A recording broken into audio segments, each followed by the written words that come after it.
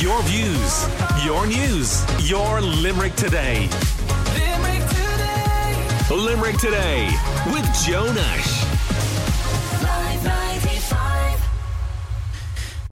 Now, you may recall the phrase, a puppy is for life, not just for Christmas. The classic tale of puppies wrapped in festive bows. But gifting puppies for Christmas may be far from the best idea. And to discuss this now is a good friend of the show from City Vet, Donal Ryan. Hello, Donal. How are you doing? Joe. Are you very excited about Christmas? I can see it in you. Yes. 3 weeks to go. 3 weeks to go. all the fun and all the crack. Exactly. And listen, people are thinking about ideal Christmas gifts, aren't they? Yes. And you can understand, emotionally the sense of, it would be great to give, Johnny or Mary a lovely puppy on Christmas Day. I suppose, yes, it would be wonderful if you're prepared for it. It's probably not the best time of the year to bring a new member into the household, new member of the family. Puppies have their own requirements, and when you're busy doing other things on Christmas, the puppies will poo, they'll wee on the floor, somebody will stand in it. So you need time and space to do it and do it properly.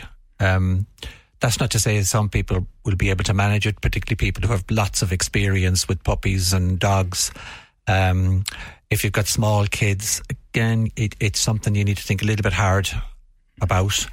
Some parents can find that there's an expectation, maybe a little bit of pressure from the kids, puppy, etc., etc. When people ask me that question, should they or shouldn't they, I'd always say to the parent, you don't do, if you're not ready as a parent, don't do it. Or because it's ultimately the parents are going to have to train the animal, take responsibility for it. Small children certainly are not able to manage the animal. So preparation is key then, based on what you've just said there. So Auntie Laura shouldn't think it's a good idea to knock on the door on Christmas Day and say, here's a puppy, best of luck. Yeah, surprise. Yeah. Okay. Shock. Shock might be more appropriate. I mean, listen, I'm a big fan of dogs and a big fan of cats. I think they're fantastic creatures. I love them to bits. And I've worked with them all my life, but they are animals. They need to be trained and coached and managed. What you feed them is really, how you feed them is really important. All those things, when at a busy time, will take a second seat. Right. And it may not be the best time for people to get an animal. So the correct approach then is probably at a less stressful time of the year, with a lot of thought, a family, including the parents, decide a puppy is a good idea. Yes. Look, I've often heard it, and people often said, Johnny, I'm getting you the dog, or Mary, you're getting the dog. You have to look after it. They can't expect a child, even a child of teenage years, to be able to do that on their own. So one way or another, it's the adults in the household will give the example, or should be giving the example, training the kids, teaching the kids how to look after the animal responsibly. Well, I'd be very interested to know from listeners this morning who have experienced dogs as pets. Has there ever been a circumstance, and genuinely we would like to hear this, where the dog came into the house with the responsibility on the child/teenager, and that is what actually happened? Because I think you doubt it. It is. I'm sure there are very conscientious children who would be able to do it, but they're few and far between.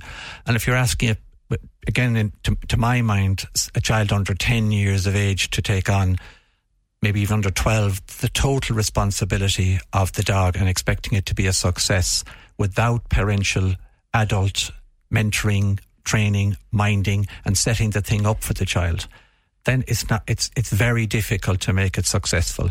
And next thing, the dog is out in the shed. It's not in the house anymore. It's not being looked after. It's a failure. And I suppose, but I always try to get people to understand, look, this is how it'll unfold unless you take charge on day one. The other thing you have to consider is puppies grow. So obviously, depending on the breed, a puppy can become a very big dog. Exactly. And that isn't always thought about. There's also another additional issue, is that you hear quotes of people paying substantial amounts of money. You hear stories of people paying up to 5-figure sums, which I'm dubious about, but I hear the stories for dogs, and they need to take into account the initial price they're going to pay for it, but also the management of the care of the dog, the feeding, veterinary care, vaccinations, constant worming treatment. Again, just on that note about worming, it's really important if people do get a dog or have dogs that they're worming. With young children, they should worm the dog at least once a month. Really? Because of a disease called toxocariasis. It's associated with a lot of childhood illnesses. It's why there's angst. The critics of dogs and dogs on beaches and things like that, they're conscious of this disease as being quite a serious, potentially serious disease for children. So it's really important for people out there listening. They should be, if they've young children, worming their dogs at least once a month. The other point is people live differently. Some people live in homes with big gardens or on farmland in rural parts of Limerick. Other people live in apartments in Limerick City, for example. Yeah. Well, again, it's look, you could have a very large dog in a small apartment and be successful. Can you? But you have to be very dedicated to that animal. You have to bring it for exercise. You have to get out a lot. It's not the ideal set of circumstances. If you live in a small apartment, maybe you might think about the small mammals, gerbils, guinea pigs as pets, birds, having a large dog in a fish as well. Yeah. Having a large dog in a small space is not fair on the dog.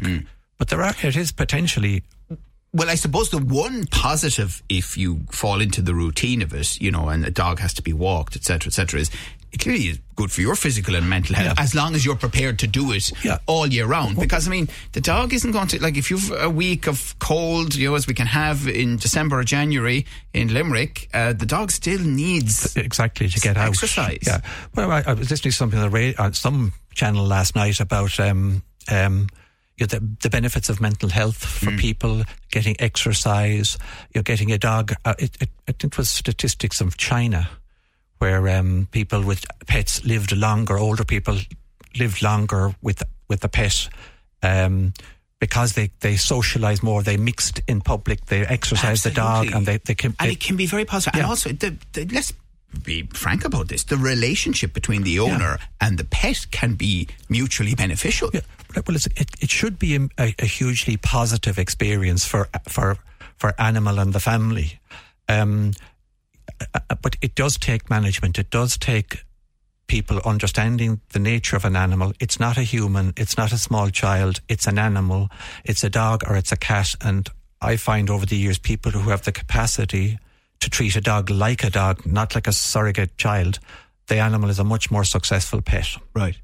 And Donal, what is your view on pure breed puppies, puppies that aren't all of that?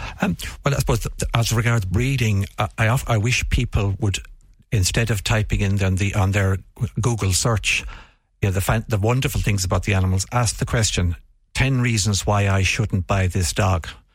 And there's one breed that is extremely popular at the present, and there's a list as long as your arm as to why you shouldn't buy them. They're expensive, they're fashionable, but it's from a veterinary point of view, people buy so many inherited diseases with lots of animals. Skin problems in certain breeds would be much more common. Skeletal problems, breathing problems, respiratory problems. There's one very popular breed now. A lot of the bitches or the mothers need to have cesarean sections to have pups. You wonder about why you'd buy a dog like that, right? And that's an important thing to think about. That you type in 10 reasons why I shouldn't buy this dog. Lister says, we got a puppy last year, first puppy for Christmas. 2 issues. Firstly, the puppy ended up growing into a much bigger dog than expected. Secondly, we had a new baby arrive during the year, and dog and baby were not going well together. We made the difficult decision last month to rehome the dog. Luckily, a relative decided to take her. Think long and hard before you get a puppy for Christmas, says Mairead. And Mairead's talking from direct experience. Yeah. Again, you're touching on that, on a new arrival in the household. But certainly dogs need to be prepared for that.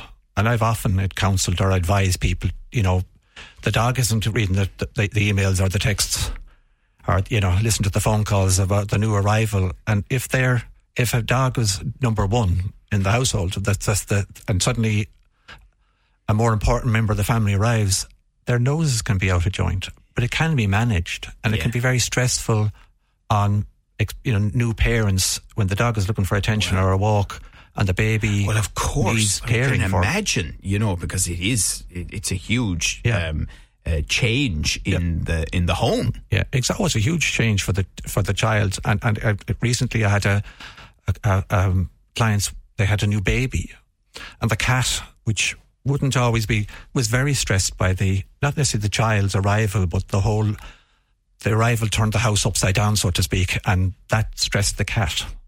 They didn't know what was going on. But there are little things that can be managed if people ask the right question from their vets. Look, we're expecting a child. What do we need to do for Rover? It can be, if they listen to the advice, it can make a big difference, take the stress off everybody. And I suppose I'm representing the interests of the animal, or trying to advocate for the interest of the animal. And where are you on one dog versus two dogs and companionship? Well, I suppose I grew up, my father kept greyhounds, so we had lots of dogs. Yeah. And it wasn't an issue. And you can have lots of dogs in a household. They are a pack animal, so there's always a hierarchy. And that, failing to understand that for owners can create problems, because it's natural for us humans to treat your pets as equals.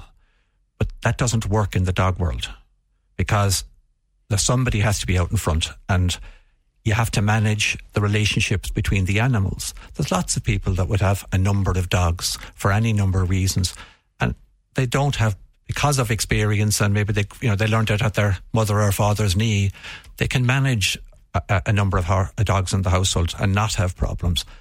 But it's people who might not have the experience, or take the point of view, look, I love my children equally, I love my dogs equally, and I'll treat them equally. That can be a problem. It can create behavioural problems. There's another important point, and you know, with the squeeze that's on for lots of people across the winter, and Christmas is an expensive time anyway, looking after a dog properly is not cheap. It's not cheap, and you know, particularly if they have develop health issues, you know, can keep the dog on the leash all the time. You don't want to get hit by a car.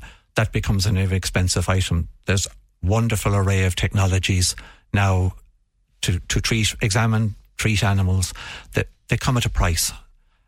Pet insurance is something that people should always think about, even before they've bought a pet. Take that cost into account as part of their monthly, weekly, whatever budget.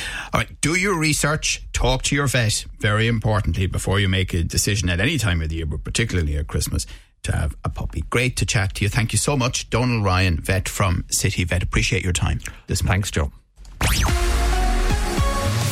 Your views, your news, your Limerick today. Limerick today. With Apple Green, your stop for great food and coffee on the road. Live 93.